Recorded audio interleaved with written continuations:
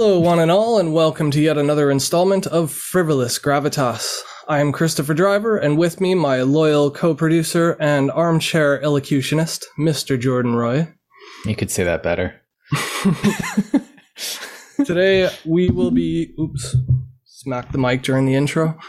Today, we will be walking through the reeds and thickets to explore some key concepts on entrepreneurship and entrepreneurial spirit. Oftentimes, we find that people have a general sense of malaise or negativity towards people starting small companies or small businesses. A lot of people tend to get discouraged early due to the failure rates and success rates of small businesses.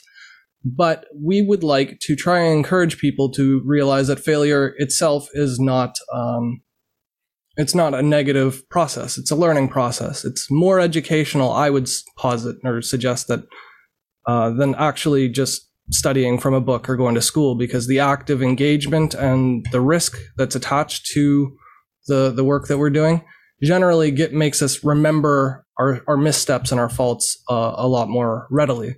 So as a learning experience for one, but also as the great equalizer among for income disparity or for minority populations or things like that. It's one of the best ways that we have to diversify the labor pool and the economy and more evenly distribute the wealth and productivity of the labor that's governed from within the society. So we want to sort of encourage entrepreneurship and the spirit along those lines in today's episode. And to get us started, I'll just ask Jordan what his thoughts or feelings are on the state of things as they are, sort of the culture or the way we perceive or sort of look at small businesses or young people starting their own businesses. Thanks. You mentioned that like it's a good way it's disparity, and it's because entrepreneurship is really interesting, and it's really, like I said, like you said earlier, it's kind of getting like a bit of a short shrift, and this tends to be, in my opinion, there's a lot of things that are, there's better alternatives. It's hard. There's this low success rate, as you said, and there's the spirit of entrepreneurship, not in itself, but is a kind of a casualty or a collateral damage to this, general hate of business and businessmen and people doing business. Well, business is evil. Why would someone want to make money? Well, the thing is that you mentioned the equalization of income disparity. Well, if you want to make money, you could do like one of two things. You could just get other people to pay you, which is not, giving a man a fish, essentially. Or you can go out and just take it. And this is what we see in a lot of immigrant families. They come in and they start like a shawarma shop, or they start, a sushi joint, or they start a cleaning companies and stuff like that. Company or something to get them going. It's like, well, I'll just do some work that I can do. I'll start a company and we'll just do it. And they just take it. And this isn't theft. This isn't anything. This is them like coming in and taking the money by earning it, because it's there. And then they put their kids through, college like this, or they put their kids through university. And all of a sudden you have this second generation just of immigrants all has degrees and stuff, because their parents come over with all this entrepreneurial spirit. I'll just open a shop. I'll just do this. Well, why? Well, what do you want to be doing? Well, it doesn't matter. What do I need to be doing to survive? Those things aren't mutually exclusive, but they come over here not to be able to have their dreams come true, but to not live in a third world country where they can't even open that shop. Having, that ability to have that entrepreneurial opportunity for them probably is very, very attractive when, all of a sudden there's no point in opening a shop in Central Africa, if some warlord's just going to come through and burn the building that your shop's in, or, you know, if there's some racial conflict or some every third week, or if civil war, terror attacks, civil war, or like if you're in like Bangladesh and it's just, well, the city's gonna flood again next week. It's like, oh, jeez. Bangladesh is in a very unfortunate geological position. Yeah. That poor country, they're doing their best, maybe. So we have this demonization, and I saw this a lot throughout my thing, where you know, you get people saying, well, they're just out for themselves, and this very cynical view of business that we've talked about this before, where it's like, oh, people are just out to make money for themselves. It's like, yes, obviously, but which people though are you referring to? Just to be a little more clear, I'm really not going to. I mean, like names. Our generation, or like school kids, or our generation, maybe like our like 35 generation, definitely the generation after us, but I'm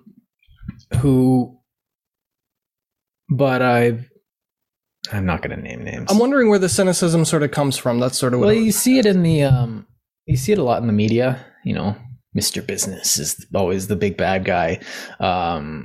You get all these portrayals of like the person going into business being evil, and so it makes it so that a lot of people wouldn't want to even get started in a business. I don't want to start a business. Business is bad. I don't want to get this. And this could be some sort of like luxury belief where it's weeding out your competition. You say, oh yeah, don't go into business, blah, blah, blah, blah. And it's like, you know, all the other people go off into get a gender studies degree while you say, it's like, oh, well, no more competition for me. So it's sort of like the cutthroat portrayal of the profit-seeking motivation. Yeah. And you're saying like the businessman is sort of the emblematic boogeyman for all that is evil with money. Yeah, and we have that in spades, at least since like the 60s. But the definitely since the 80s. But you get also that intersecting or interacting with the reality of entrepreneurship, and this is why it's not very attractive in the first place. So it's kind of like, okay, you can go to school. Yeah, I want to go to school. I can get a job, but you have to do tons of work. Wait, what? It's like, and this is where it's hard because, like you said, there's a high failure rate. Like a long-term success rate is very, very low. Not only that, but you will be working 100-hour weeks for at least 6 months. If it's a restaurant, that's probably going to go up to a year. You are always on call. You can never put it down. It is not comfortable. You're always interacting with people that you don't want to interact with. You have to talk to suppliers, business, construction people who probably didn't put that, you know, desk that you need at that very specific angle, and now you have to have a fight. But just to qualify, you're talking about full-time businesses, right? There are part-time businesses people start up on the side. Yeah, like I've got as demanding. I've got 2 of those. Yeah. I've got. I don't know. I don't even want to call myself I don't want to toot my horn here and say I'm just a tutor that people hire, but I guess it's a business. But when I'm doing it, I don't have any safety net. I can't go to the government and be like, I lost my job. It's like, because I was employing myself. To the government, it pretty much seems like I might as well be unemployed. And to a lot of people right now, you know, it's like, oh, you're just in between jobs. It's like, no, this is my job.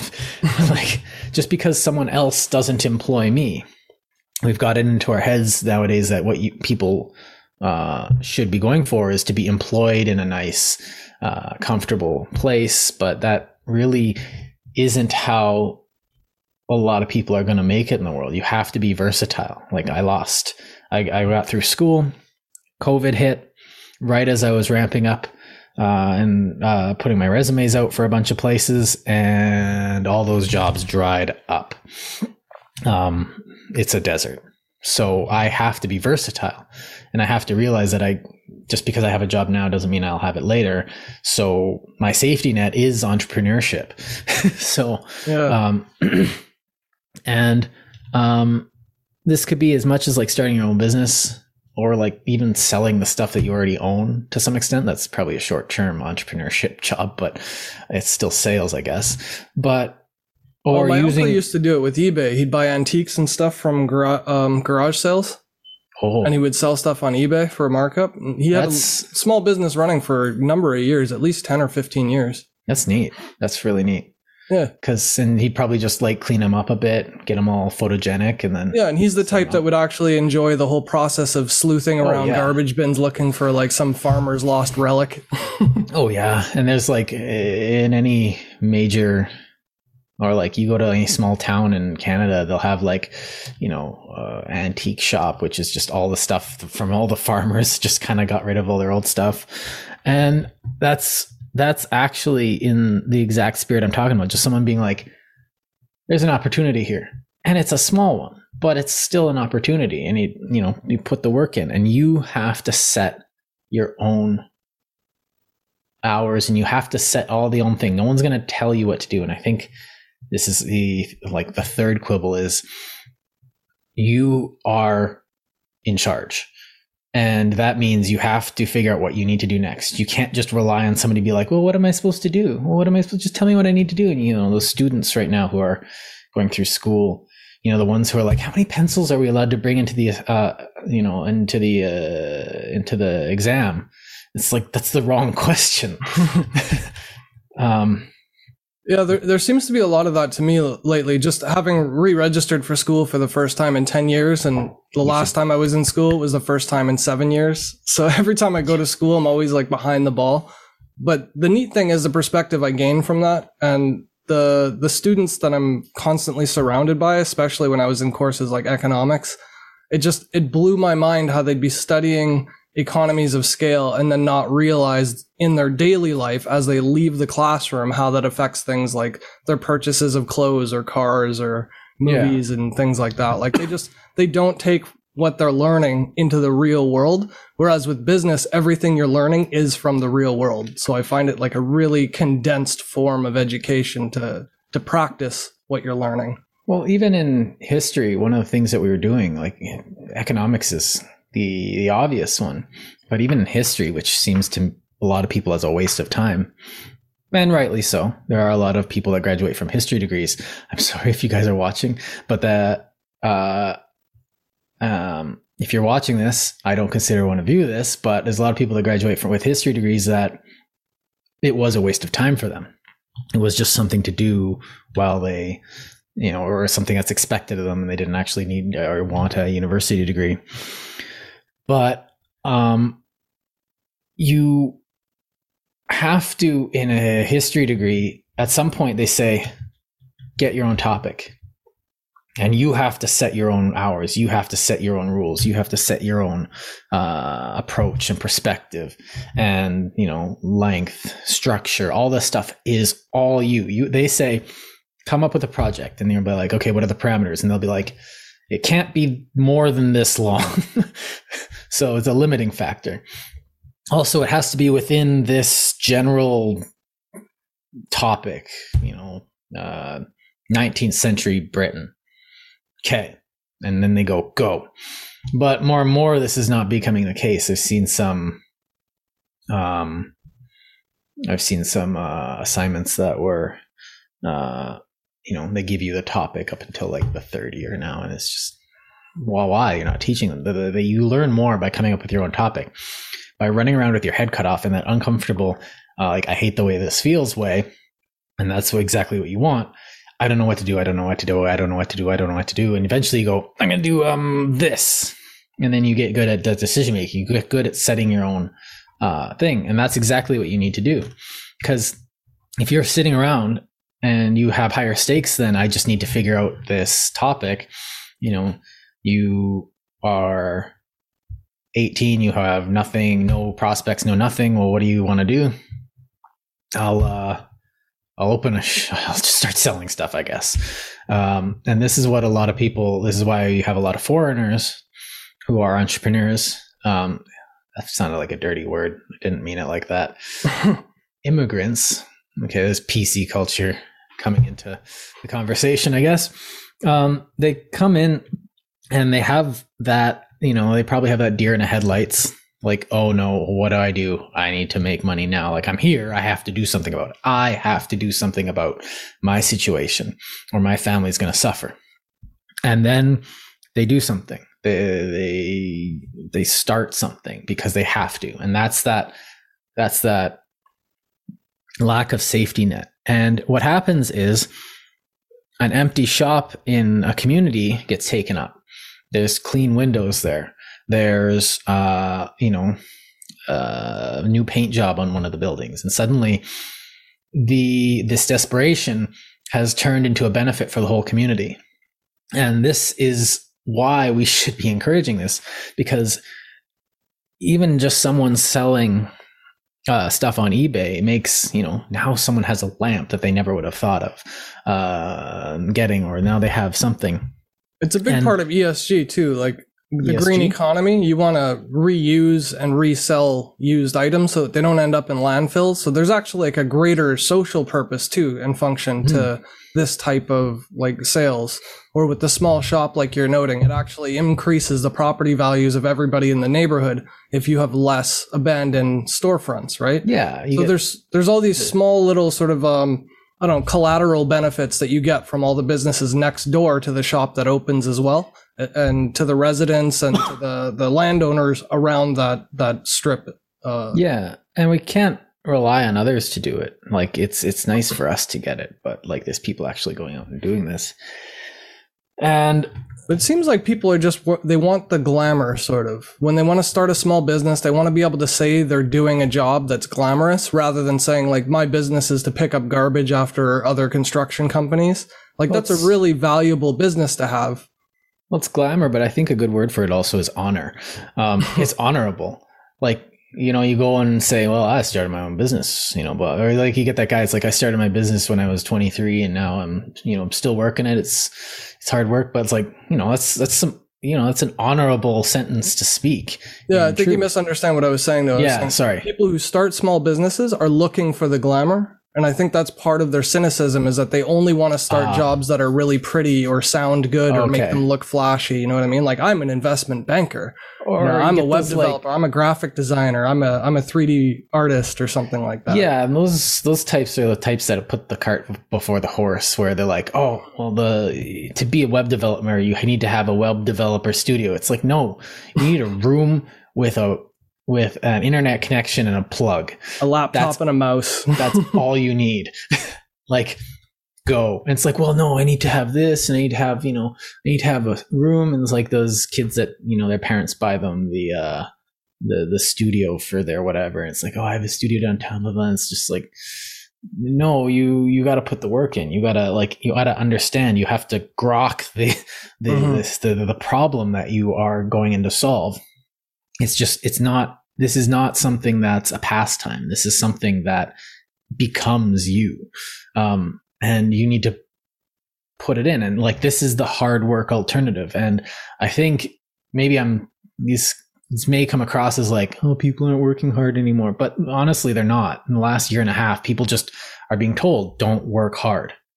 Well, I have to just sit here. It's like, well, more constraints, work hard within these new rules, I guess. But, and it's harder. It definitely is harder. But that doesn't mean we should stop just because COVID is happening. It's like, it just means we have to get more creative.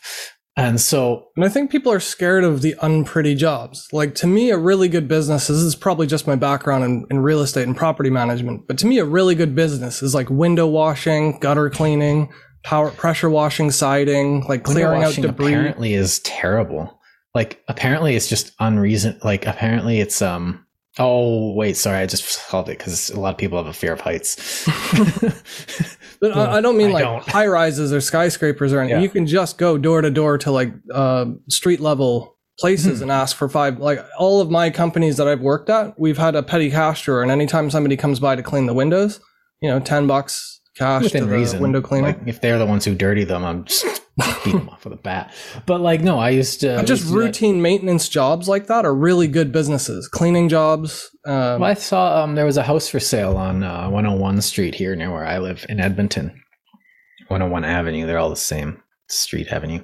And I saw that there was a house for sale and the front wasn't mowed. And I thought I could just call this guy. I could just go around with a mower, which I have, and in the back of my car, and just be like, call these guys up and be like, yo, $20 to mow this lawn right now.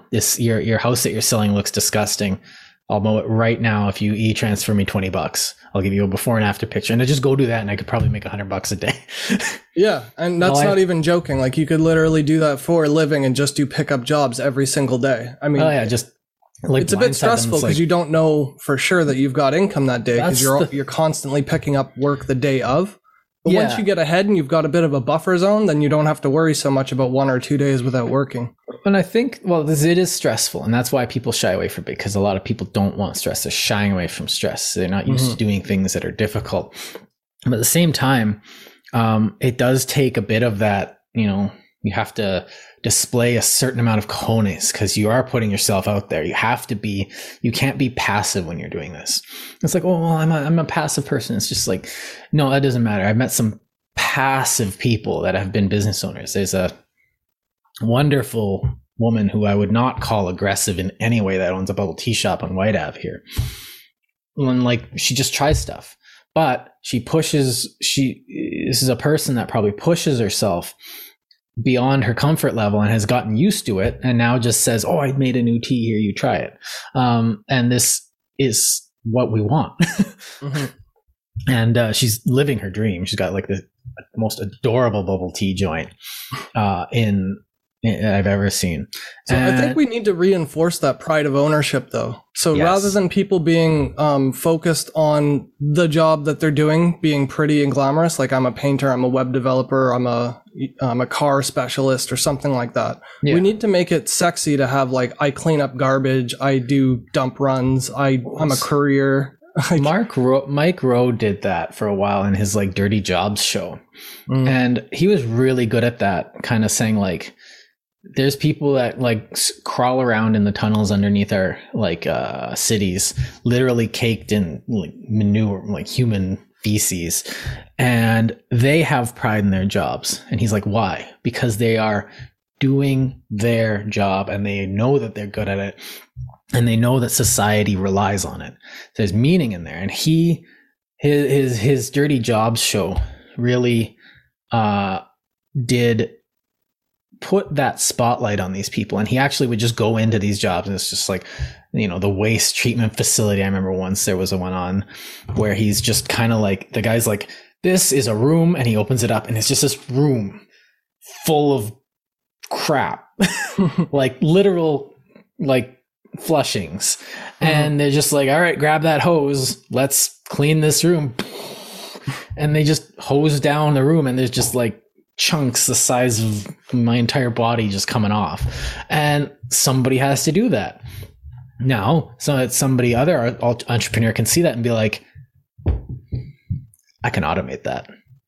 And it's like, oh no, that guy's job's gonna be gone. Well, no, that guy can go find a job where he's not dealing with feces, and he can probably find one, because if the spirit we're talking about, there's always something that needs to be done, and that's one of the key things. But this pride that you talk about, if it's not a false pride, it's definitely there. And we've said this before when we talk about like, there's nothing wrong with becoming a plumber or something like that. There's nothing wrong with becoming a carpenter, because we need those people. And just because you're not getting a university degree, well, whatever, who cares?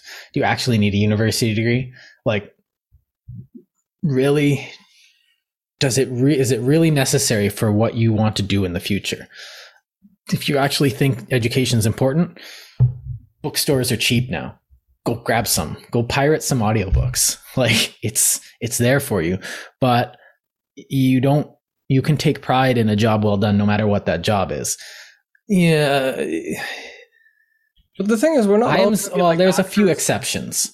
I'm the best SS Oberst Sergeant in the.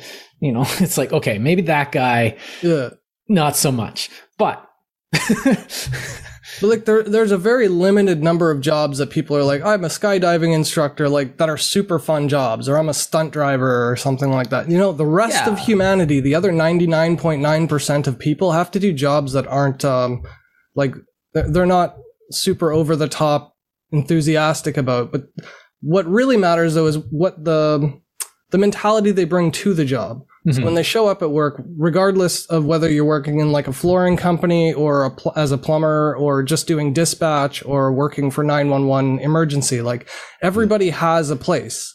And it's not that one is more useful than another, because like an ambulance driver still needs their garbage picked up, and they need painters to fix up their house, and they need landscapers. And so like every job isn't one more important than the other. Every job is equally important and valid.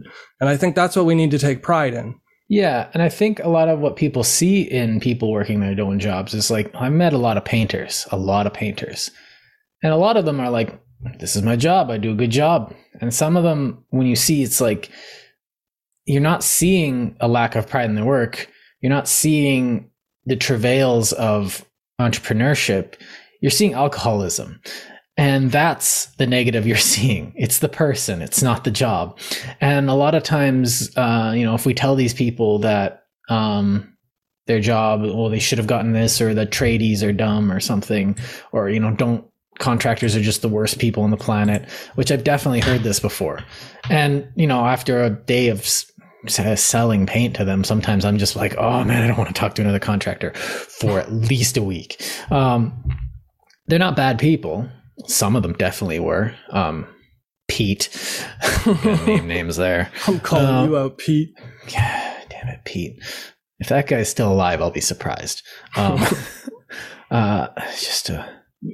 the same goes for all businesses too. Like I've seen tons of really successful businesses even ripping off insurance companies and the government and doing deals under the table, and they're stealing work from other contractors. Like I've seen a lot of really disreputable junk in the business sector. And I feel like they sort of fly under the radar because they're small. They can kind of get away with more than a really heavily regulated larger company could. Get like we're gonna start a call center, and what we're gonna do is we're gonna cheat people out of their money. And like you definitely see entrepreneurs like this, like dishonest entrepreneurs, and this I do not condone. Like or like people who, I don't know, farm Bitcoin or something, and then brag about not having to do a single day's work. Now I'm not against like Bitcoin farming, but if you brag about not doing a single day's work, you are a scum of the earth. Bye. Or if you're scalping GPUs for a year. Yeah. It's like, that's non-productive labor to just scoop up a whole bunch of GPUs and then sell them for a 300% markup. And what you're trading pride in your work for money, because the person who puts all the power lines up says, I put all these power lines up. You're saying I've got money in it and you need to try. Who am I going to respect? And this is the thing, is like, I don't care how much money you have. Just because you have money doesn't necessarily mean I'm going to respect you. And it doesn't make you a better businessman to have a more lucrative business model either. If you scrub toilets for a living, I will give you more respect than if you trade currencies for a living, because there's absolutely no value being added to the economy by trading currencies. Or selling something while the market is low. You're not going to be making money. I can respect you for keeping up the fight and getting till the market turns around in your favor. It's like, well, I'm a very successful businessman. Why? Well, you're not making money. Well, he's not making money now. Yeah. But he's investments are long-term things. I can respect hard work. And one of, I guess, honesty comes into that.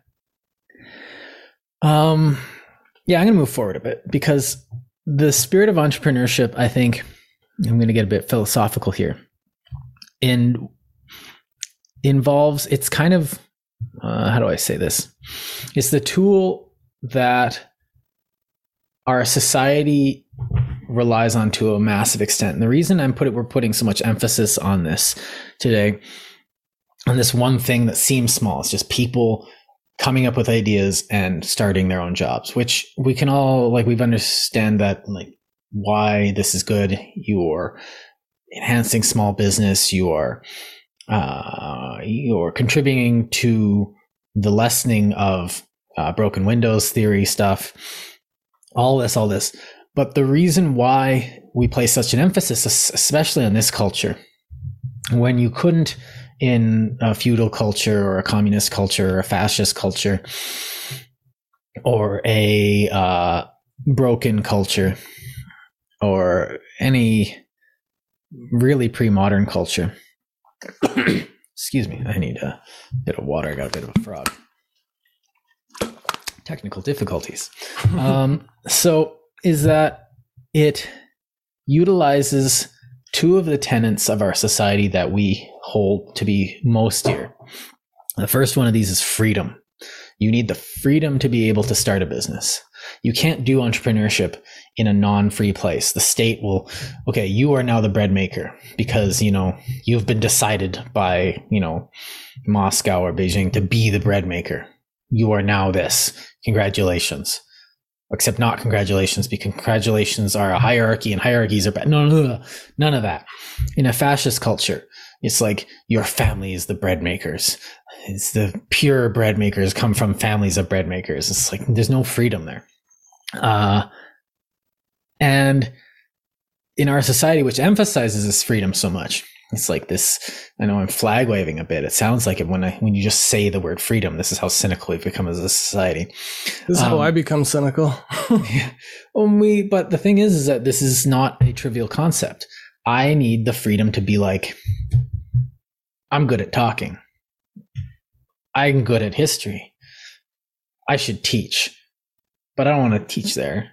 I can't get a job in the school system because I don't have my teaching certificate, which I'm seeing is less and less necessary. I'm just going to put an ad out. Now I have 5 students. Now I'm teaching kids. And the more I do it, the better I'm getting. So that was an exercise of my freedom. But we don't just need a whole bunch of people going, I'm going to become a teacher, even though we do have too many of those. You can never have too many teachers. They graduate so many. It's like the market. Like I know what we said in the last 3 episodes, but anyway. It just means we have to fund more teaching programs. That's all. Your country's much better off with too many teachers, in my opinion. Yeah, I see what you're getting at, though. Yeah. So what we need is people to come up with a bunch of different ideas, and this is the other thing: is diversity. And this isn't diversity of skin color. No, I'm sorry, we don't care what color you are. Do a good job. Be a good person. It's diversity of experience. Well, we all have different experiences. Diversity of viewpoint. Well, yeah, but your viewpoint brings with it something particular. It brings with it a particular set of skills that you can be used to, now instead of being forced to be a bread maker, you can make the decision freely to use your diverse individual skills and background to now bring bread to the market in your own way, which again increases the diversity. Now we have not only another bread maker, but we have a bread maker that's unique. It's got its own little aesthetic going. It's got its own type of bread, something that's that everyone can be like, oh, I've tried these ones, but have you tried these ones? Something different, something new that we haven't seen before. And now you're adding not only to the bread market, you're adding to the community, you're adding to all these things. And now we have a greater diversity in our consumption behaviors, because you've used your freedom to not only leverage your diversity, but enhance the diversity in the system, making everyone's life better. So in our society, which is, yes, individualistic, which again is cynically everyone thinks is a bad word, but with individuality, we can have this diversity, and with freedom, we can use our individuality. So in a democratic society, this is almost a necessity for us to be like, okay, go forth and see what you guys can do. And then we all just go forth, and chaos happens, and it's messy as hell, because democratic societies are always messy. But if you sit back long enough, you'll find some pretty darn miraculous things happening, and things that everybody loves.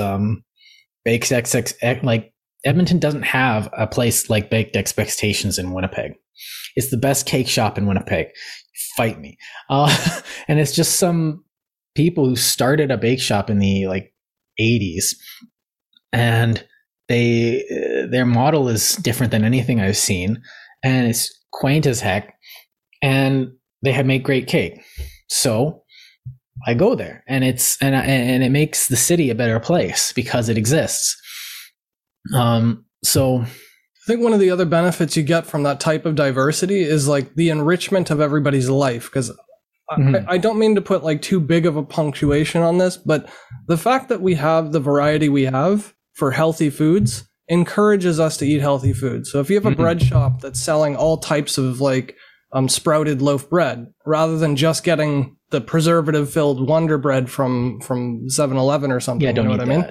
There's a vastly different nutritional content between a baker's spelt loaf and Wonder Bread white bread from the store. So it's like there's actually like a health component to the entire community, as well as like the unique atmosphere, the unique recipes, the choices, the options.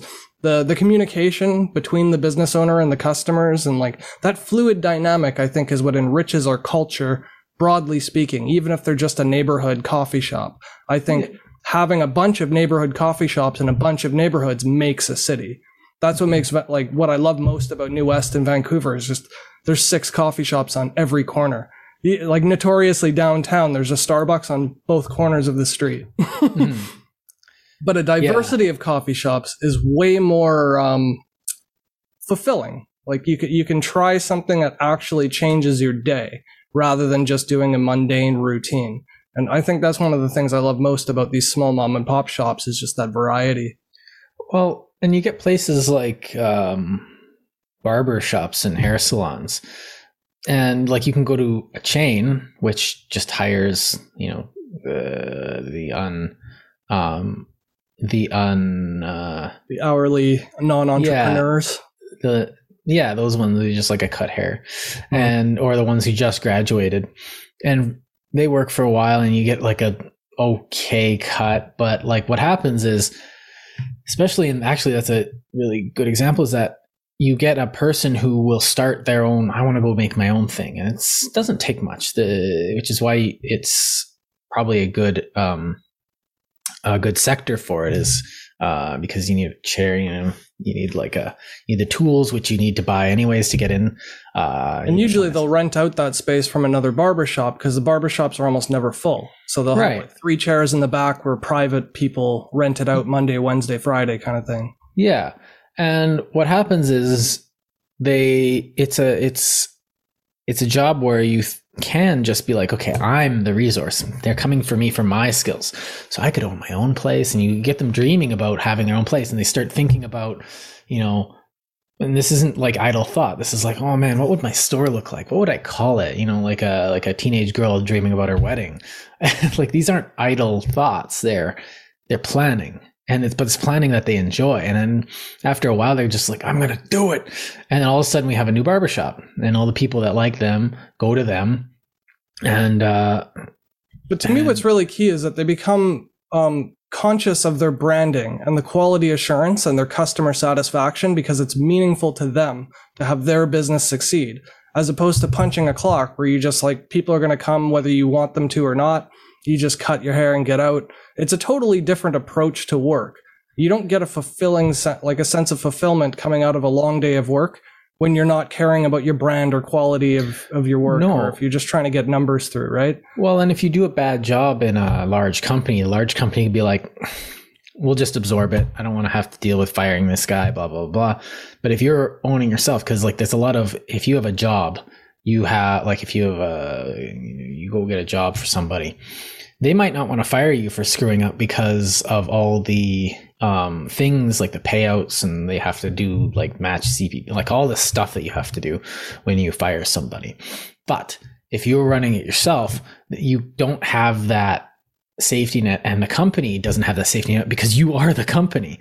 If you screw up, that's $100 that you're missing a week, or that's, if it's, like if it's a mechanic shop, it's a couple $1,000 you're missing a week. I don't know actually how pricing in car mechanicing works.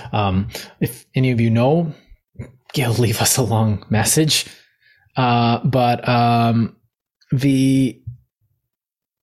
the thing is that if you screw up, if you're rude to a customer or something, then that's money that you just don't have now. If I get sick and I can't teach, that's money I don't have. And I have to either try, which I did this summer, and I did my best, and it was satisfactory.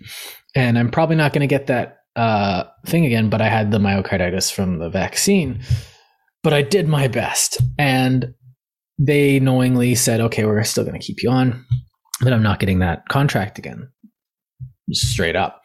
And so that's a loss to me from the smallest thing, and a pebble to a corporation is a boulder to an entrepreneur.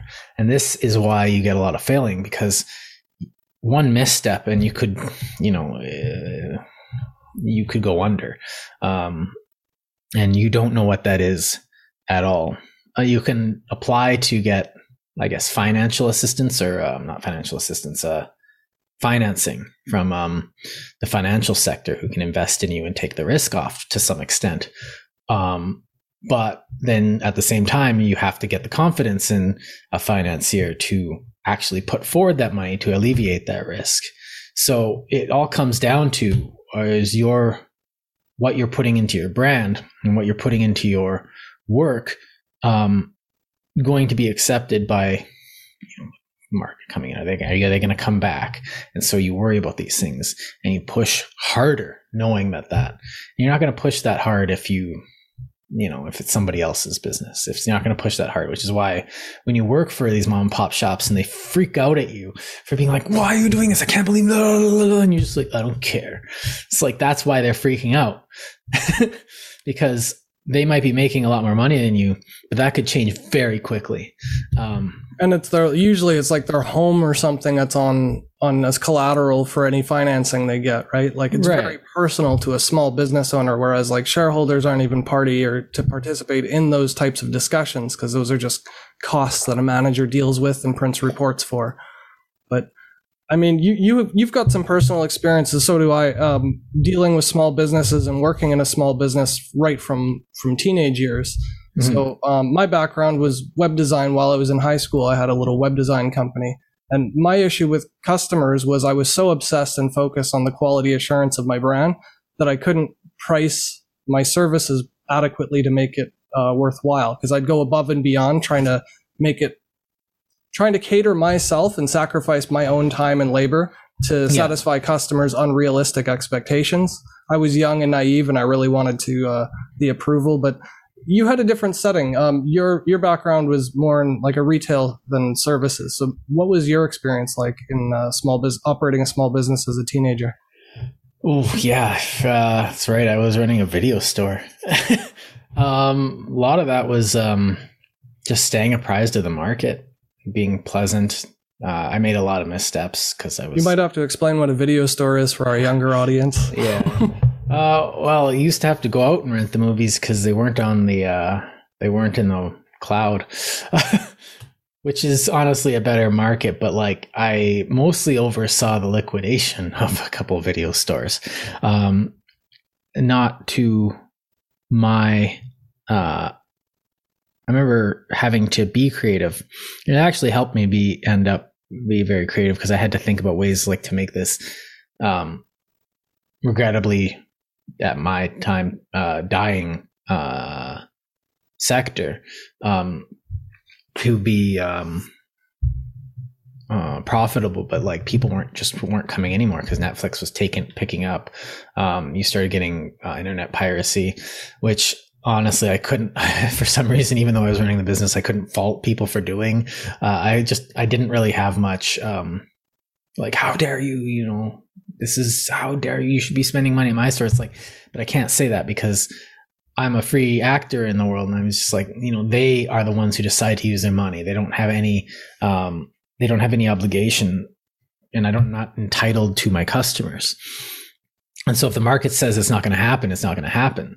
So, but while it was on, I had to make it was a lot of decisions. And anyone who's run anything, you say, okay, I need this. What's going to come? I have to almost try and read the future. But you dealt with staffing. You dealt with like merchandising because you had, gums and Tic Tacs and shit at the front desk, I think, didn't you? Guns? No, gum. Gums. Yeah. Gums. Yeah. Gun store.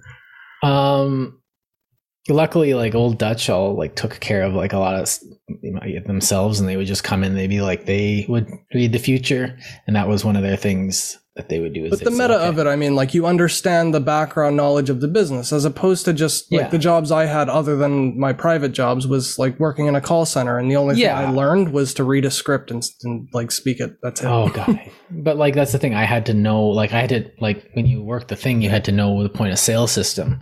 And like, I had to watch every single movie that came through that place. Supply chains and copyright issues and pricing and when to sell, overstock. I had to keep an eye on certain entertainment news, which I absolutely hated.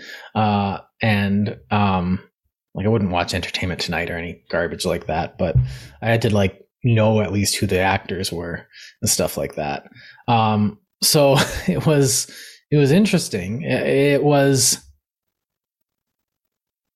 hard and easy at the same time, strangely, because I knew once I got the flow of it, it was really interesting. But I knew the flow also was very dangerous, because once you get into the flow, it gets easy, and then it becomes harder to change because you do need to change. People, especially in a retail thing, people, if something's the same, if something's not novel, then they'll just they'll delete it from their mind and won't come back. But then I had to make the thing saying, well, this is winding down. The customers are not coming back, and we probably stayed open as a family business too long.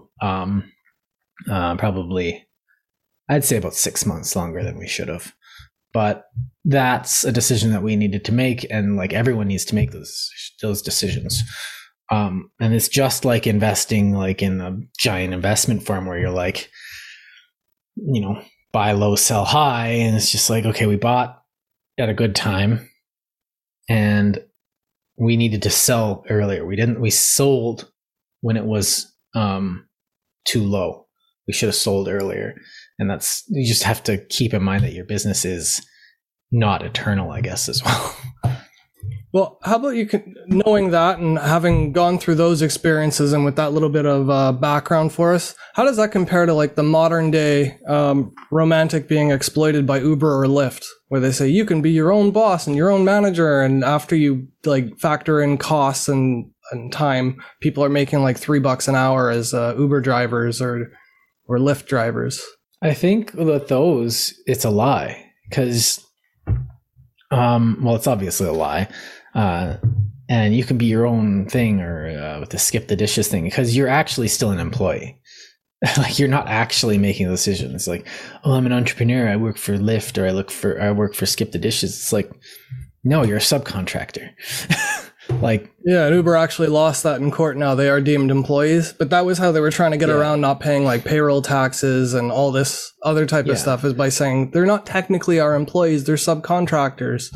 And then to get people to do it, they would say, be your own boss, make your own hours. And people would be losing money and depreciating their vehicles and not doing their own accounting properly because they don't know any better. And that type of entrepreneurship, I think, adds to people's discontent or their disenfranchisement with being small startup businesses. I think that leads to it. Do you think? Yeah. There's a lot of people, they're using that spirit to do it, but there's someone in my family, I don't know if I want to out them, but someone I know started their own business, and they're really good at that business.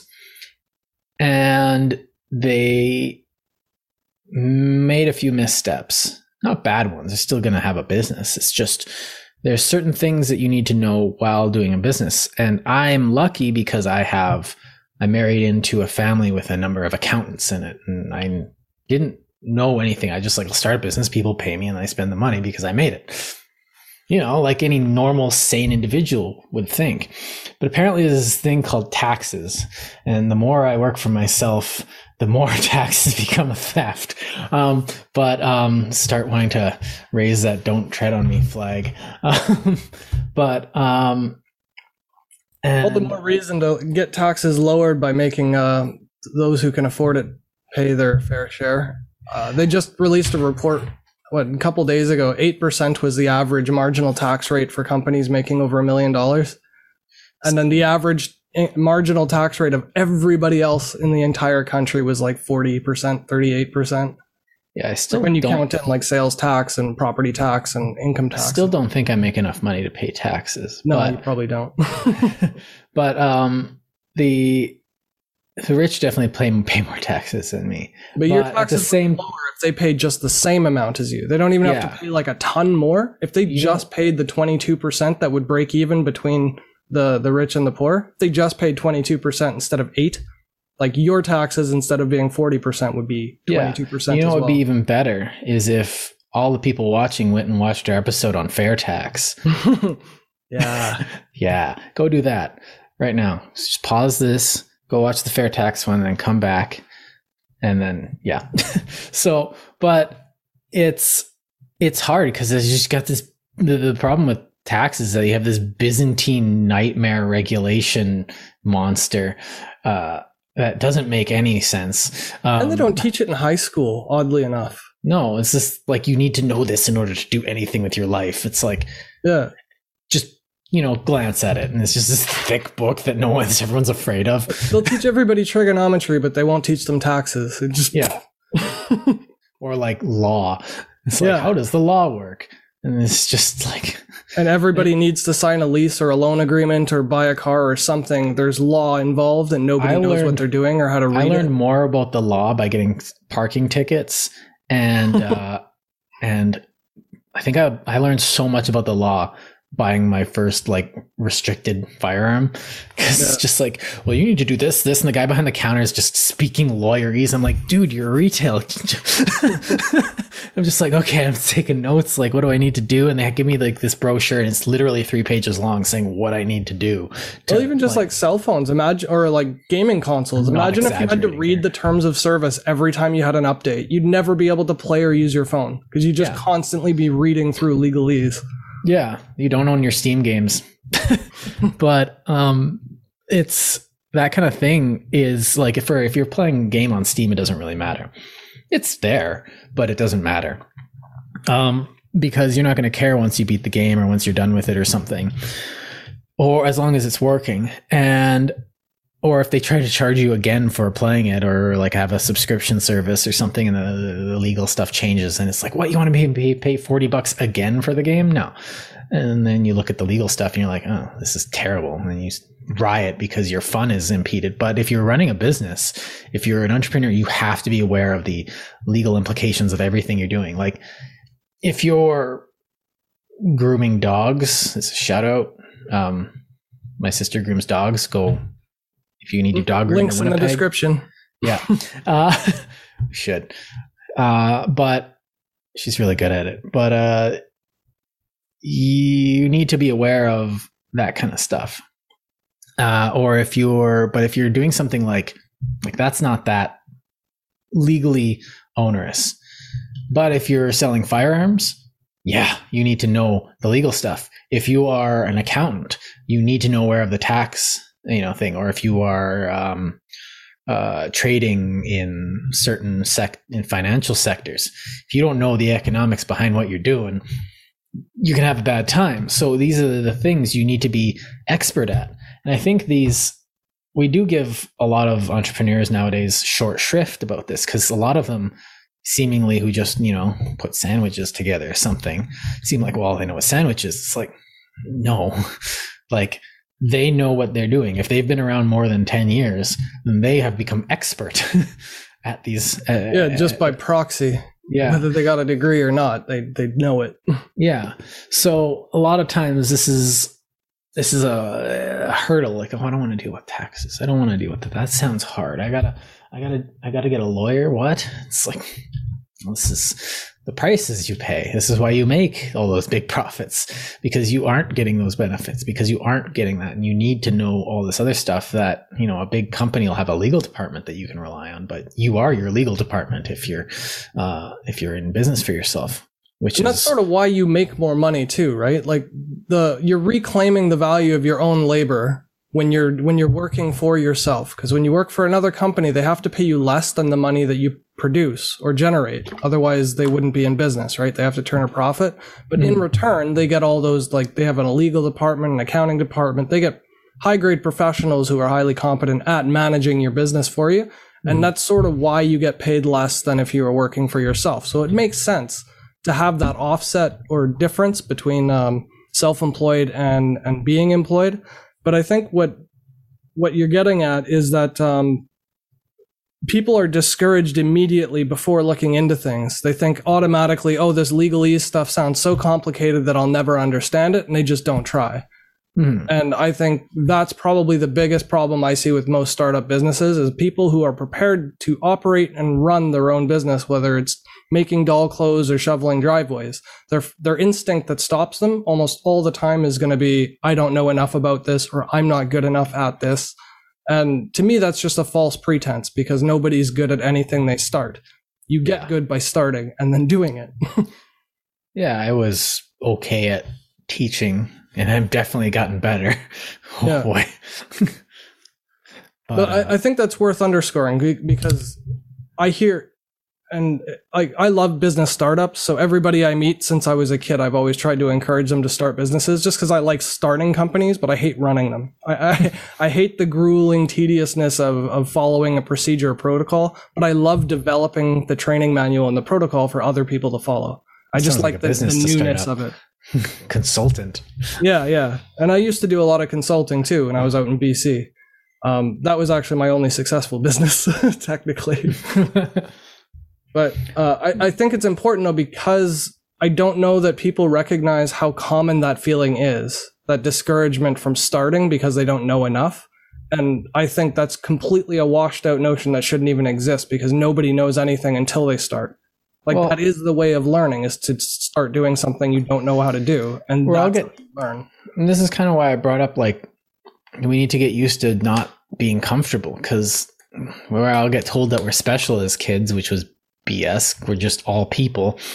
We're little meat bags. But if you get too comfortable, you're not going to be doing anything. Everything becomes something somebody else does. And I feel like there's a lot of people who aren't willing to just, do that hard stuff, to do all that stuff that you hate. And this is one thing I bring up in a number of episodes. You've probably heard me say this, is that there's something tedious about every single job. Every job is something tedious, but there's always something to redeem it. If there's nothing to redeem it, go get a different job. It probably means it's, you've got bad employees, but it's or that job's meant for somebody else. Like somebody else will enjoy it more than you. Or my wife is doing certain practicums. She goes from one place and she'll just come home being like, oh, I hate everything about this. I don't even want to be the pharmacist anymore. And she'll go work at another place and be like, man, we had so much fun at work today. It's like, it's almost as if you like your job and the people suck.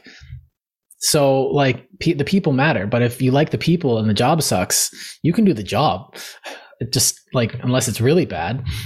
I've had a lot of jobs where it's just I absolutely hate this job when certain people are around, and I absolutely love the job when other people are around. It's maybe I like the people and not the job. And then, so that matters. You have to be aware of yourself with this, and self-awareness is important. And again, this comes down to what are you willing to go through to do it? And because the other thing is, I guess you're going to have to do some gosh darn distasteful things.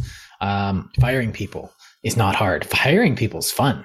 Oh, look, I get to look through all these resumes. I'm going to give someone some opportunity. Look at this idiot. Didn't even write it down. He's misspelled 7 words, shred. It's fun. And then you hire them. It's congratulations. Welcome to the team. 2 weeks later, get out of my office. That's something you have to do. You hire 10 people, you fire 6, and two leave because they go off to do some other opportunity that, in all honesty is better for them. One stays and another one stays that you think, dude, go to school. You shouldn't be here. Mm-hmm. And then you end up with one person that's worth it. That's honestly, that happens in every business because people move around because they have that thing called freedom. And, and they have the freedom to make their life better. And although that becomes a risk to a business owner, it's also part of the elation from it. One of the things I liked about being self-employed is that the feeling you get when you get a contract, when you're working for someone, it's like, oh, more work. They're trying to overload me and I can't handle all this. And your pay stays the same. But when you're working for yourself, every contract you get is like a pay increase. Yeah. It's like you actually feel glad to be getting work. Whereas when you're an employee, you're never glad to be getting more work. Well, and you've seen this. I'll get a contract. I'll get a new employee and I'll be like, oh, I've got another student. And I'll come on and I'll tell everybody it's like, I got another job. That's what it feels like, even though it's the same job. And it feels good. And it feels like, oh man, I got more on my plate. This is awesome. And that's exactly what happens. Some days it's just like, oh, I've got so much on my plate. But then you're like, I'm going to make so much money. And there's this general sense of satisfaction, though, from the fruits of your labor, because you actually get to enjoy it. You get to choose what you're reinvesting, what you're putting into your pocket, what goes out as a bonus to your employees. You get to give people an extra vacation day or two just to be nice. You can start projecting your integrity into the world around you when you're operating a business. And you watch them use the money that they earned from you to go to school or buy a dog or, oh, you're mute. You have become mute, destroyer of sound.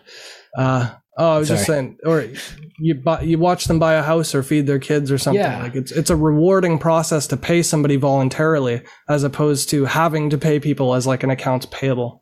And it hurts even more when you see your employees do stuff they overfeed their kids and they buy a dog that they abuse. And you're just like, don't you get it? I'm invested in your life. And so you want, you are it's kind of a cliche because you have those people I put 30 kids through college and everyone in school hated that guy. Everyone hated that guy. He was such a jerk. It's he's just this capitalist saying he ran a steel mill or something and he paid for, he gave people opportunities. Why didn't he just pay them to go to school? It's because nothing's free. Because he's running a business. He's not running a charity. But he's still proud of the fact that the people that he employed went on to get an education in something more than what they were doing. Because it doesn't matter. You're not leaving him behind saying, oh, I'm done with the steel mill industry.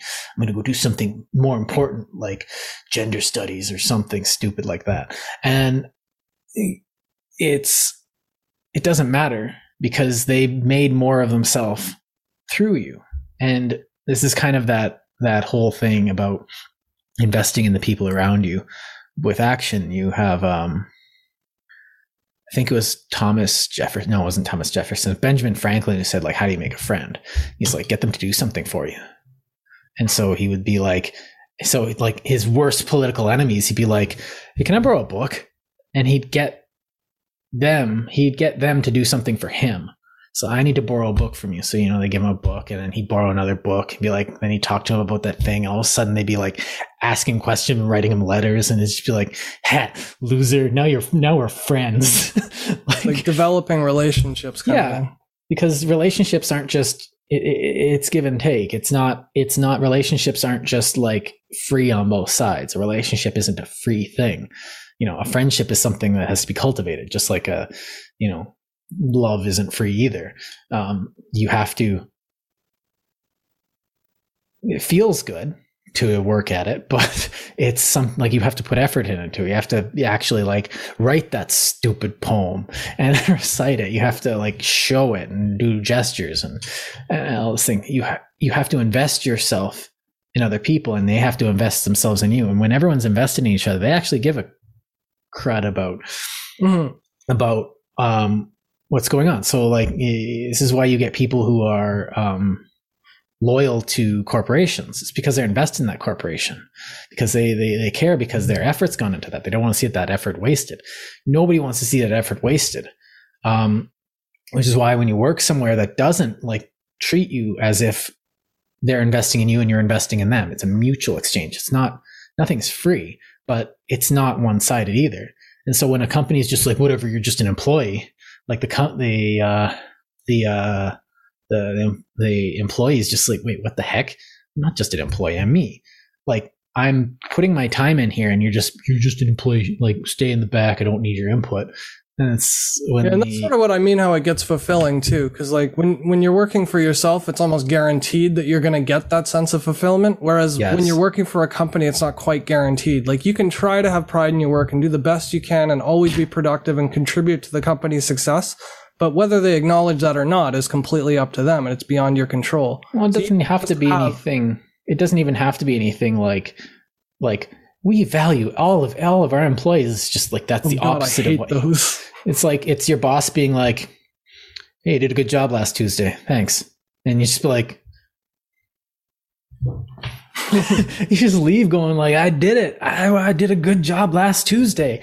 And it's all those simple little things with employees. Like when you use another employee's good job as an example to another employee to teach them and they overhear it just like in passing, like you can do all these like little subtle psychological tricks that just give people that little like endorphin boost and that, you know, that they're positively engaged in your success as well as you being engaged in theirs. It's that reciprocal nature like you were talking about. It's not like some office space thing where everyone has cake day and it's like that's their employee appreciation thing where they're just doing the minimum. It's like actually having a relationship with the people that you're employing and are employing you.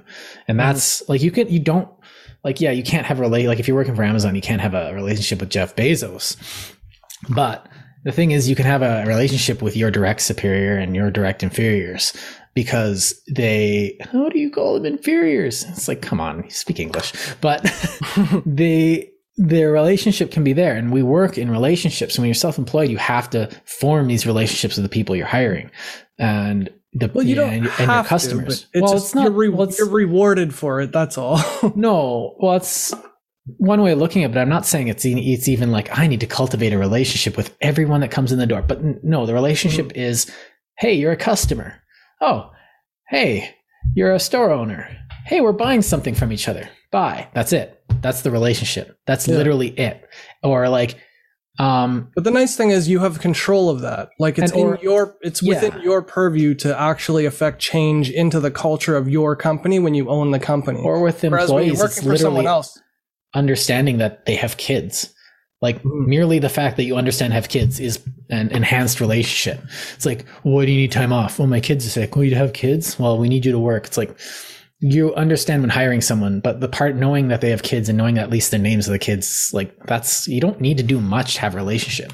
Like I have a relationship with the person that I see at the grocery store every time. I don't know his name.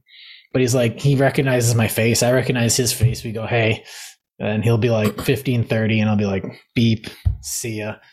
Relationship achieved. It doesn't have to be like, I don't have to know his inner workings and he doesn't need to know mine. And really that's too far. But when I say relationship, I mean just a basic understanding. Yeah, that smile and nod that just the roles brightens your day kind of thing. Yeah. And knowing that my employer understands just at least my situation, or at least like, oh, he's going to school, right? Yeah, that's, good for him. Like knowing that he at least knows my name is enough to know that he knows that I'm investing in his project and vice versa. But, so maybe to move forward a little bit. Yeah, I wanted to move forward a bit. I wanted to talk about more about the tools of the diversity and freedom and like the great equalization of being an entrepreneur in business. What type of social benefits are there to having small businesses? Like I've got a couple statistics pulled off of like ic.gc. Or .gov.ca, the government stats website. I can't remember exactly what it is. The government have so many. I actually wrote it down. ic.gc.ca. small businesses employed like 8.4 million individuals in Canada, which is 68.8% of the total private labor force in 2019. Another stat is between 2014 and 2019, small to medium-sized businesses were responsible for 35.8% of the net employment growth in the private sector, which increased approximately by just under 1 million jobs. And that contributed to about 41.9% of gross domestic product for the country, just speaking from Canada. So I guess what we're talking about is small businesses, just to qualify, is we should have done definition of terms at the start, but small businesses, we're talking about 100 employees or less.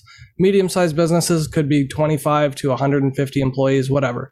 The point is we're just saying not the Royal Bank of Canada, which has over 1,000 employees, not PCL, which has over 1,000 employees. Small businesses and medium-sized businesses are basically businesses that either serve a city or a community, what we're talking about. So what types of benefits are there to society as a whole, or like the country or the nation as a whole, having more small businesses to encourage the lessening of income disparity and inequality? Well, with regard to specifically income disparity and inequality, someone working is not someone is someone making money. And that sounds facile, but it's just straight up that. Like, you could be on EI, which is not going to push you up. You're not getting anything other than subsistence. Like, EI essentially is, and it's barely even enough to live off of. Yeah. And so it's enough to, it's supposed to be a safety net for people like entrepreneurs who, whose business fails, and they use that while they work their next business magic. And, but someone who's working is someone who's, allowing for more opportunity. And so when we make it easy for people to start a business, then people are going to, from every stripe, are going to start. There's always going to be people from every neighborhood that are going to come up with something. And I got an idea, whether it's like a bong shop in the middle of the worst neighborhood. That's still someone who's hiring someone. Now, their character, more shawarma. We can never have too much shawarma. Oh, I miss ShawarmaCon in Winnipeg. Oh boy, do I ever. That was the best shawarma shop in the city. Anyway, the other thing is that, and this is kind of going to be a less subtle one, is that entrepreneurship shows us what works and what doesn't. It's a testing ground. So if someone starts a business and it's an obvious failure, fewer people are going to be likely to do it. Making entrepreneurship of others aren't going to follow that. So you're going to have, it acts as a bit of a sacrificial lamb. Like a useful data point. Yeah, it's a useful data point. But even though it doesn't feel like that, no one wants to be that. Well, I'm going to try. Nobody wants to be the lamb. Yeah. But everyone sees themselves as a success, which is exactly the way it should be, because they very well could be. You're gambling to some extent, but you're gambling with your hard work, which makes it not too much of a thing. And if you fail, it's because it was a bad idea and not because you failed.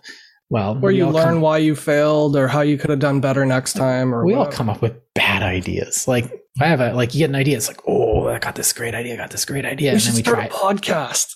Yeah, I'll start a podcast. Yeah. So if you'd like to donate, I have a mailbox, I guess. I'll give you a tax receipt. Oh, jeez. Don't get me started on tax receipts. It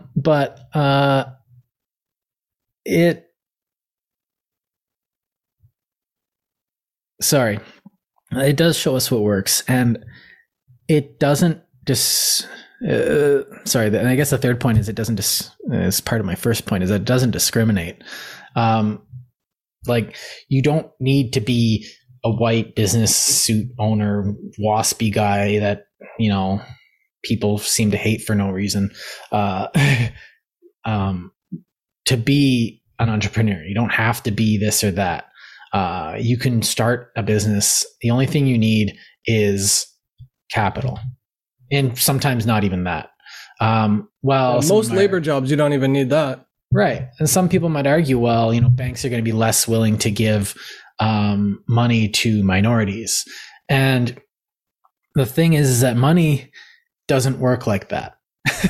Now, a bank might not give you a loan because, maybe they actually are racist. So what do? You go to a different bank and you say, that bank was racist.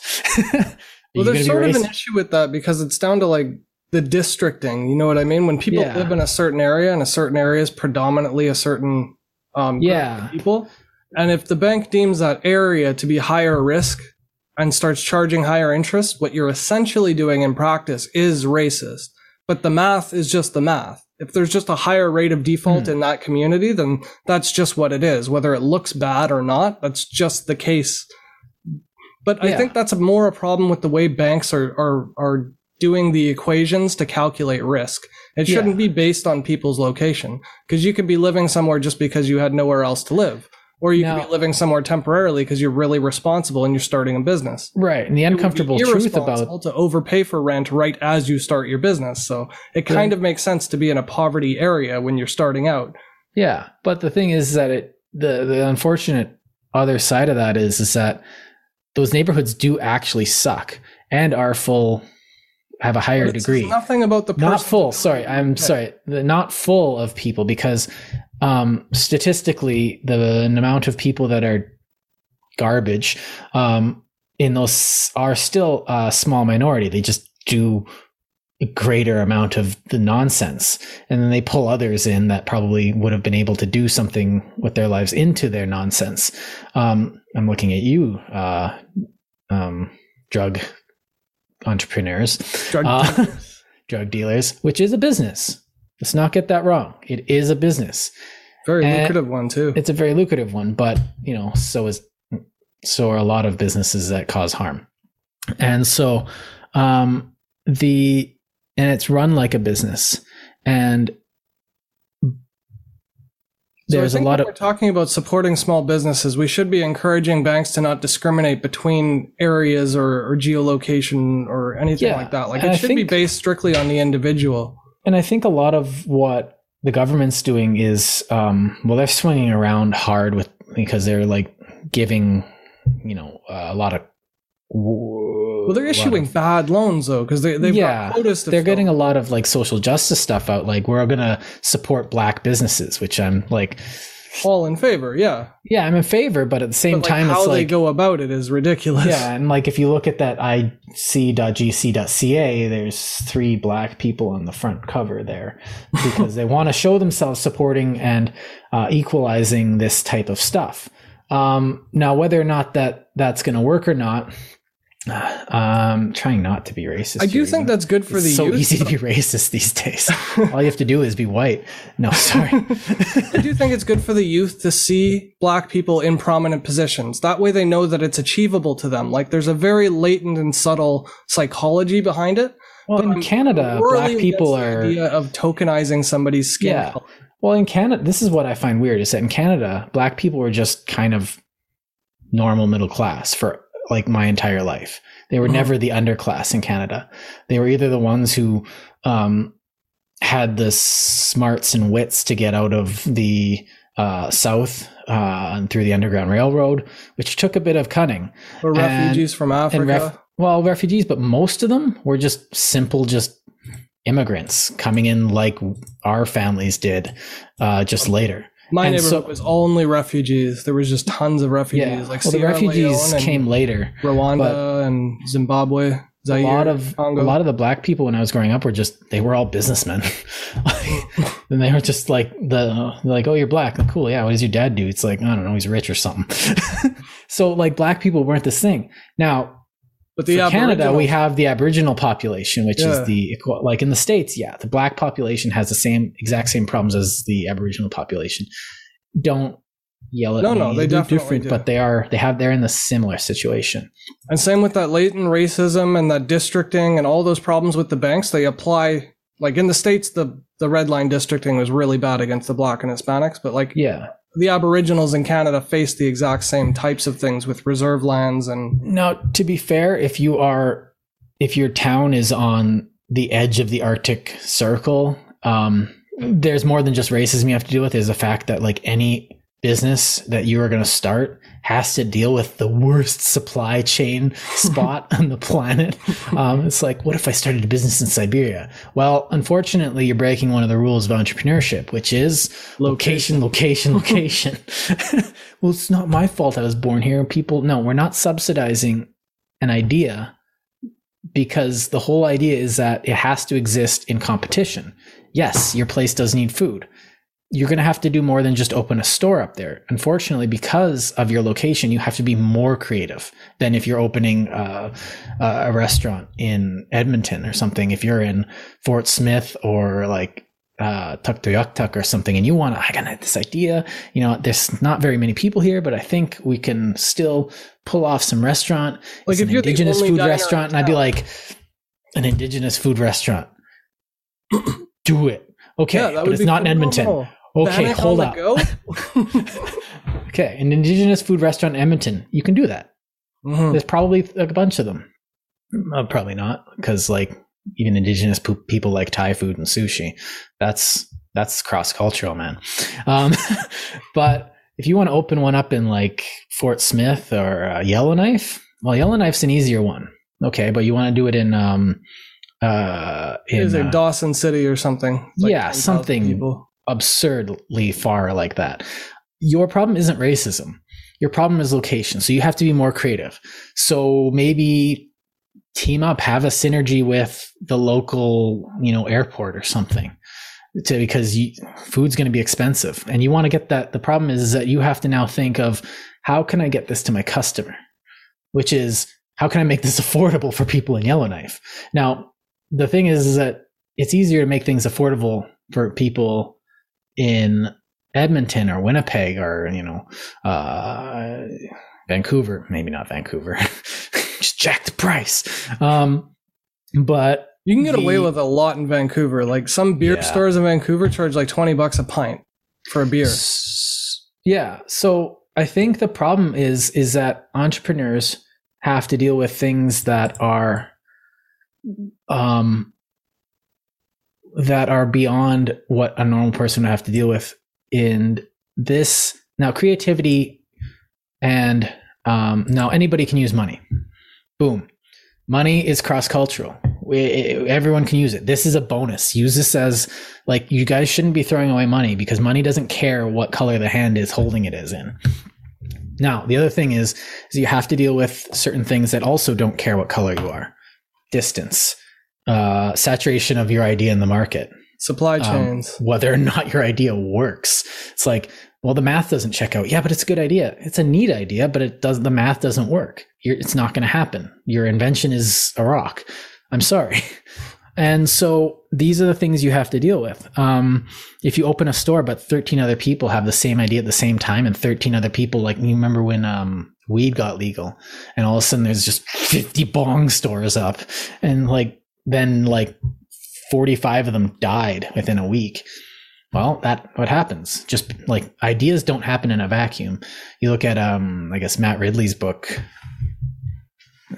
This one here, the yellow one, he just says, like, ideas happen.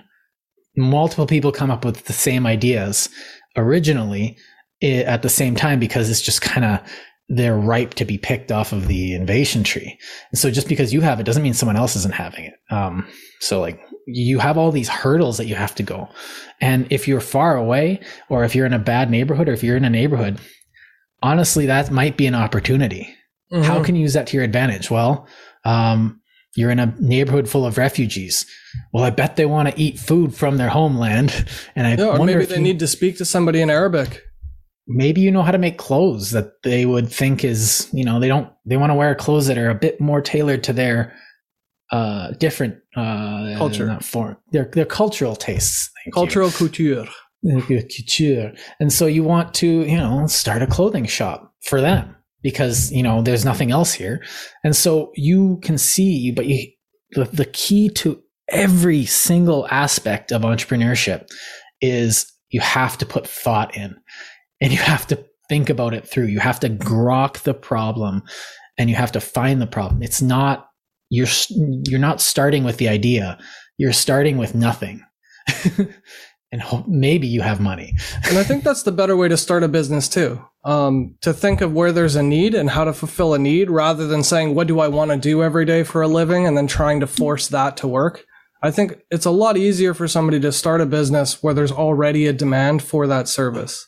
Like you were saying, if you see like 5 houses in a row on one street and all the lawns are too tall, and you know that you can do one next door to the other much more efficiently than driving around town to different.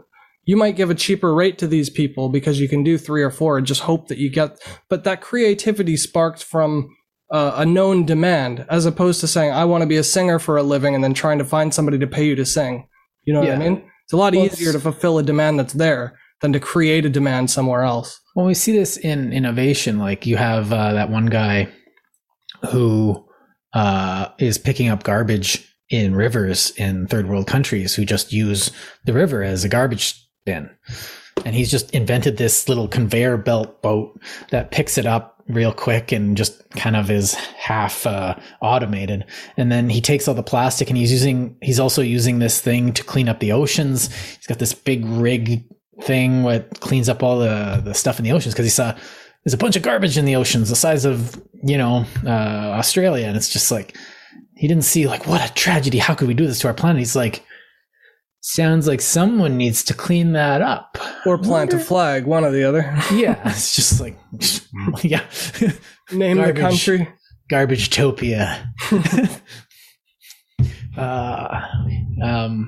All hail King of the Trash. But, and he's now selling, but he's picking up all this plastic, which he's now recycling.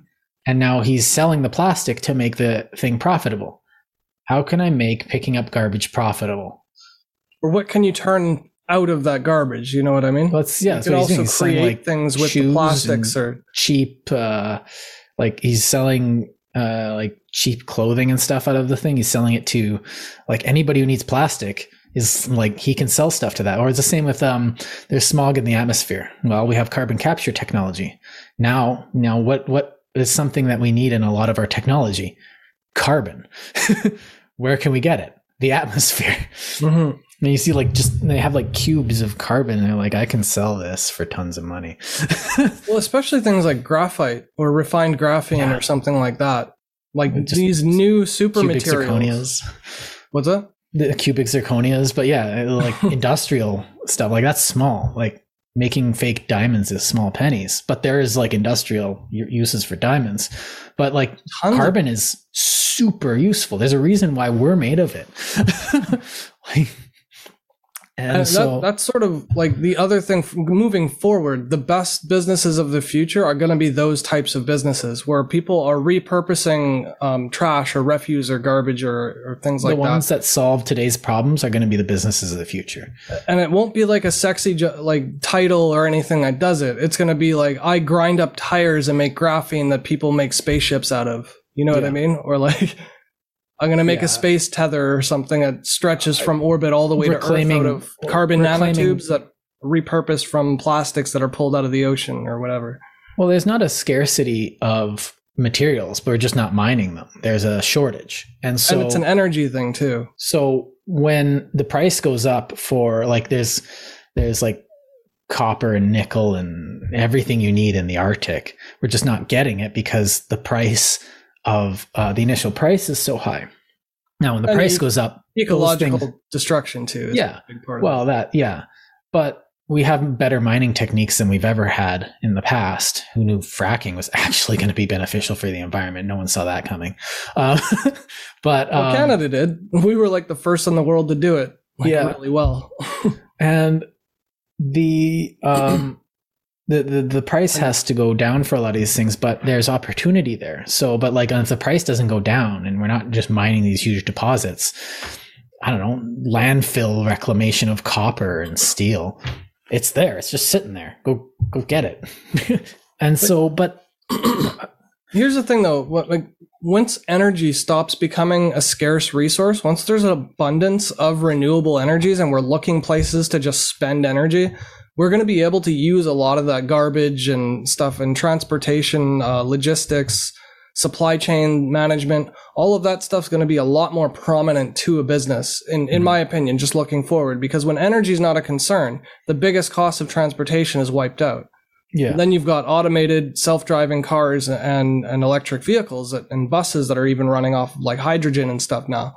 You just charge them with the nuclear reactor. Yeah, but once you have an abundance of energy, you can start doing things like carbon capture, desalination plants. You can start irrigating crops and like creating farmlands where there were no farms before. And then this land that you bought for 10 grand is now worth 110 grand because it's not arid anymore. It's arable.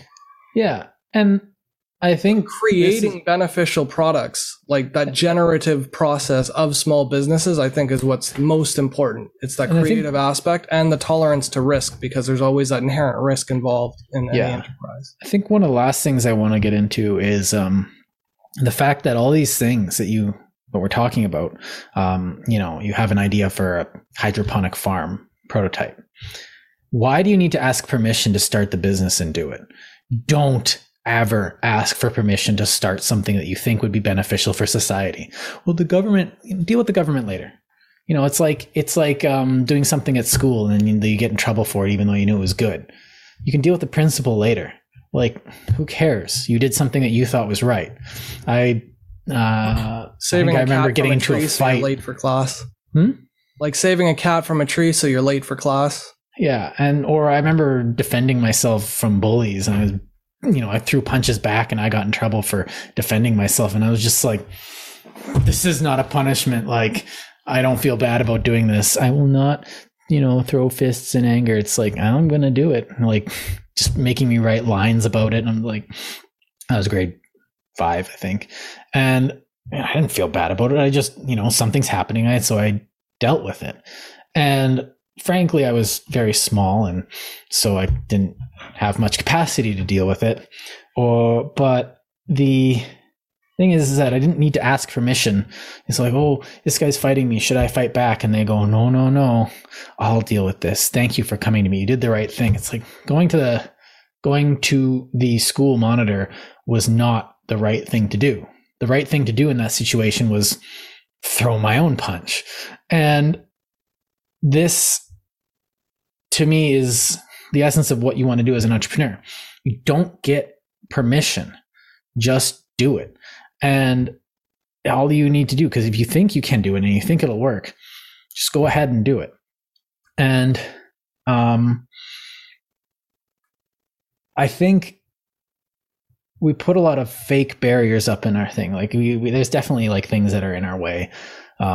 Zoning laws that mostly don't make sense. Like, you don't want to put a rifle range near the daycare center. Well, near a daycare. Well, no, there's a giant oil rig processing facility over here. Better. Yeah, so you're not allowed to have any like ranges facing that thing. Duh. No lead processing facilities near residential areas. That'd be a good idea. But like, this is preferably push the mushroom farms outside of town, please. Why do you keep that? The Winnipeg thing. It smells like crap every summer when it gets hot. Yeah. So some of them make sense, but most of them don't. Like, let them put a thing there, and like having city council decide whether or not it'd be good to have another business here or there. And like, you have a bunch of businesses, like, why don't those businesses, like, if we're going to punish people for starting a business, then, that's going to not solve inequality right there. But even with my apartments, when I ran my small businesses, all of my apartments for all of my businesses, I had to have them rezoned so that I could operate in my apartment legally. Because if I didn't, then my insurance wouldn't have covered blah, blah, blah, blah, blah. So like my professional errors and omission liability insurance required that my place was temporarily zoned for part commercial use, even though it was just a 1-bedroom apartment that I was paying for out of pocket.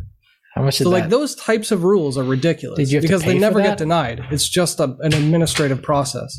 Like, you invested your time in changing that, which time could be better spent in, doing your business. Yeah. When you look around, nothing changes. Like, you're still in the same apartment doing the same work, and you don't have customers coming in and out. Like, nothing changed at all. But you spent 8 hours. And there's an administrator who gets paid full time to do that. Yeah. like receive these requests and process them. Yeah. But there's no data that comes from it. Like there's no net gain. There's just a rule that's in place and nobody changes it because it's always been there. Yeah. So I think that we work better as a society when we exercise that freedom. And sometimes that freedom is a bit, we butt heads, but that's through conflict we grow stronger. And if you can demonstrate before you get zoning that your hydroponic building will work and will feed everybody, then everyone's gonna, then the person shutting you down will become the villain. And you'll probably get people knocking at your door being like, yeah, you did that thing. What if I give you $2 million to do it again in my area? Demonstrate your worth. People are going to be knocking down at your door. They're going to be coming at you with a battering ram to throw money at your face. And it may not be something as big as that. If you show yourself to be the best damn baker in Winnipeg, and you open a bake shop, but it fails, but people taste it and it's like, dude, you want to come work for my restaurant? I need a baker. It's there. Your entrepreneurship, now you're working for somebody else, but you've shown your worth. It's a resume to the world. And if it succeeds, well, that's a different career path that you've just happened. You have to be open to that, but you're never going to know if you don't do it. And life's not going to happen unless you push yourself forward. And so, I don't know, the spirit of entrepreneurship. My only final thoughts on that would be, oh, sorry, I cut you off there. They can rewind and listen to it again. My only final thoughts to that would be along the same lines with that, but more stressing the education factor, because I think the best education I ever got was just trying to start businesses for the sake of seeing where they would take me.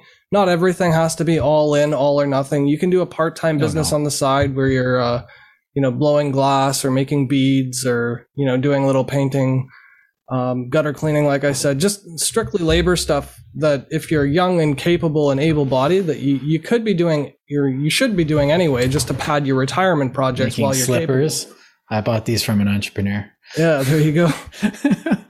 And that's the other thing, is supporting local business. If you can buy bread from a baker next door who knows you versus some truck that just bakes 1,000, preservative Wonder Breads and drops them off at, every Safeway and McDonald's everywhere across the country.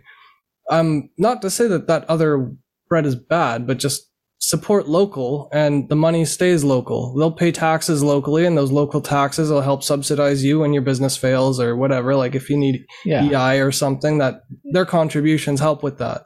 Well, whereas international imports, when you buy local, Winnipeg and Edmonton aren't running concentration camps. When you buy from China, that's the thing. And really, nobody's going to be hurting for paying an extra $1 on a loaf of bread, except for people who are super poor. Obviously, shouldn't be supporting anybody but themselves. Like it's not their job to support local businesses, but anybody who can afford to, just for the small things like candies and shoes or hats or clothes. One last thought though is that on that, I haven't finished like my last thoughts yet. Okay, sorry, jackass. No, but it comes out of that. Just kidding. Okay, but you are when you're applying to a job, you're literally selling yourself, and so what's happening is sort of a bit of an entrepreneurial aspect, and we need to think about hiring ourselves out like this instead of just being like, oh, I'm working for them and they're in control of everything. No, I'm gracing them with my effort, and whether or not you're good will be for them to decide. But the fact that you're going in there, like when you go into an interview, you're buying them as much as they're buying you. And that's something a lot of interviewees don't realize, is that they go into it like it's a date that they don't deserve. It's like, oh, you're just the prettiest girl. Why don't you? That's a really good analog for it. So you need to go in there like, we want each other. Let's just do this. And that it's like, it sounds cocky, but if you can actually back it up, like it's okay to be cocky if you can back it up. That's one of the things. Even if you can, I think that's how you learn to back it up, is when you get caught out, when you're trying to be cocky and they catch you out. It's like, that's the realization. Oh, I need to learn a little bit about that, or how to deal with that. I've got all these books behind me Jordan didn't read them. It's like, prove that you actually read them. Okay. I can back up the fact, like I can just buy books and put them behind me. Like that's easy. It's actually having read them and knowing which ones where, and having like, I do need to read a couple of them again actually, but I can back it up. So when you are when you're getting a job, don't think of it as like, oh, now I can just do this and not think about it. It's like, no, you are acting entrepreneurially. You're not like starting a business you're still have this product that you are vending out to the world. It's your thing. And you need to think about it like that. You don't need to just sit around and doing it. The thing is that you can make the product better. You can enhance the product. The product can go into, you can get sick and your product becomes, it has to go into hiatus or something, but you are still selling something. And so when we think about ourselves entrepreneurially, you can put yourself, it's like, oh, I got to get better to do this. So I have to make my product better. I have to do, I do deserve this job or to work for this company because, my product is that good. Your brand is, I hate people when they say it like that because it's just, everything's marketing. That still bugs me. But I think we're all in essence in a free society entrepreneurs because you are always selling. You're always trying to engage in the market with what you have. But I still do think that we are generally discouraged to start our own businesses. And that's probably because the loudest people in the economy are the biggest players. And it's in their best interest to have less competition and more employees. Yes. It's part of us. It's part of the onus is on us to realize that somebody else is going to try to profit from us. And it's not at some sinister evil or some type of demonic foul play. It's just the nature of business, and it's not personal. That's what they're there to do, is to turn a profit. And the way they do that is by turning labor into money. And your time and labor being converted into money is not evil. It's also making you productive and giving you the safety net that you want. Out of having an employment rather than starting your own business. So everything is reciprocal. Even if you don't like your job, you're still there because there is an agreement or an arrangement of give and take. Whether you like it or not, that's just the case and the way it is. And the reason why it's the way it is because that's the most successful way for humans to organize and operate. So in keeping with that, my last point was that what I've noticed from most of the people that I did consulting and who I've worked for and with is this sort of overarching mentality of seeking approval from somebody else. So it's almost like they want the other person to recognize the greatness of their business or the greatness of their products or the fruits of their labor, or to validate themselves. They want it from exterior to interior. And that's not the way to approach any business or life goal, just generally speaking. Mental health or anything like that. Right. You should be starting from the inside out. What do I want to project into the world? Why do I want to start a business? Well, I want the freedom, I enjoy the risk, and I want some extra money. Those are good reasons. What are some reasons not to start a business? I'm scared. That's a terrible reason. I don't have money. Scared. Pick a different business. I don't have the skills. Just start doing it till you know it. Most people get discouraged by bad reasons, and they're not encouraged because they're absent-minded of good reasons. So seeking approval from external factors, or what do you call them? Players, external actors, is what I meant to say. Yeah. I think that should be squashed. We should stop doing that. And most of it's a mind game. It's a mentality that entrepreneurs have that makes them successful in most cases. There's also luck, because that's why the numbers are so bad. But if you get kicked down, just start again. Nobody's limited to one business per lifetime. We call it luck, and luck is actually not a bad word for it. I don't believe in luck per se as luck is with me. There's this god of fortune, Fortuna coming down and saying the dice shall roll like this. Well, there is. If you set up a mobile nursing company right before COVID, that would be super lucky. If you set up a brick building company right before COVID, that would be very unlucky. Even though we know that the dice are being controlled by physics, we can't do the physics in our head, so we call that luck. And it's like by any other, it's the best word for it. So the market works, it's so complicated, and you can't know, even as something simple as a lawn mowing thing. You can't know the workings of the universe and of 6 billion economic actors all working in unison in like another 3 billion economic entities like companies and businesses and all that. And if you're mowing the lawn and all of a sudden there's a drought, how the heck could you have known? And so this is also why communism doesn't work. But at the same time, you have to be aware that you can't predict it, but you can do your best. And your best may not be good enough, but if you don't roll the dice, you're never going to win. You miss 100% of the shots that you never take. Mm-hmm. So that's, and the more you fail, the more prepared you are to be a success. That's the way I see it. You should be looking forward to fail, so get it behind you so that your next project works. Yeah. And you can, it's like falling. You just hit the ground better and then you get back up faster. Yeah. Learn to be bouncy. Yeah. Bouncy. But I think we've made a good case for entrepreneurship. I hope so. Education is key. Yeah. Hardness or anti-fragility. Yes. You can do this. Anti-fragile, brother. All right. You tell them where to find the rest of our stuff.